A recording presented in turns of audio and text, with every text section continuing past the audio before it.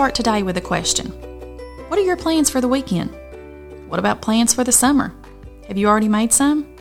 What about next school year? Have you already started thinking about what that looks like for you? Our verses from James talk about our human nature to plan for the future as if we know what the future holds. Let's look at the verses first. James chapter 4, verses 13 through 17 says, "Now listen, you who say, 'Today or tomorrow we will go to this or that city, spend a year there, carry on business and make money.' Why, you do not even know what will happen tomorrow. What is your life? You are a mist that appears for a little while and then vanishes. Instead, you are to say, 'If it's the Lord's will, we will live and do this or that.' As it is, you boast in your arrogant schemes. All such boasting is evil.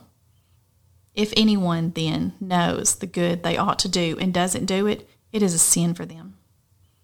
As it says in these verses, we in our sinful human nature tend to look ahead and make all sorts of plans without really considering what God wants for us or what God might have in store for us.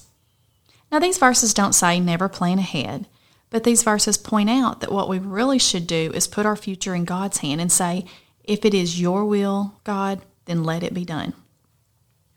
Some of you listening may be natural planners, and verses like this may be hard for you. Some of you listening may never look past the next 30 minutes, and these verses seem like they don't apply to you.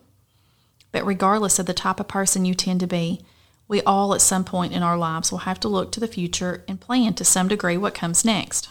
For those of you who are planners, it may give you anxiety to think that you don't have complete control over your future, and it may upset you to think of your plans not panning out like you want. But really, you should read these verses and find freedom in them. The fact that God has a plan and a will for you that is perfect and good should take some of the pressure of future planning off your shoulders. One way to look at it is this. Yes, I have a plan for my life. And yes, this is the way I hope the next year or two goes. But if it doesn't, that must mean God has something even better in store for me. There is so much freedom and joy in being able to look at your future and know that you don't have to have it all planned out, but that God has already worked it out for you, for His and your good. And as long as you stick with Him, it will all be all right. So kids, are you the type to think about the future and try to plan things? If something you have planned doesn't go your way, do you get really upset about it? Parents, what about you? Do you have a hard time adjusting when life throws you curveballs that mess up your plans? Pray together as a family and ask God to help you plan for the future in a responsible way, but all the while constantly wanting God's ultimate will to be done. Ask God to help you still find joy in Him, even when things don't go according to plan.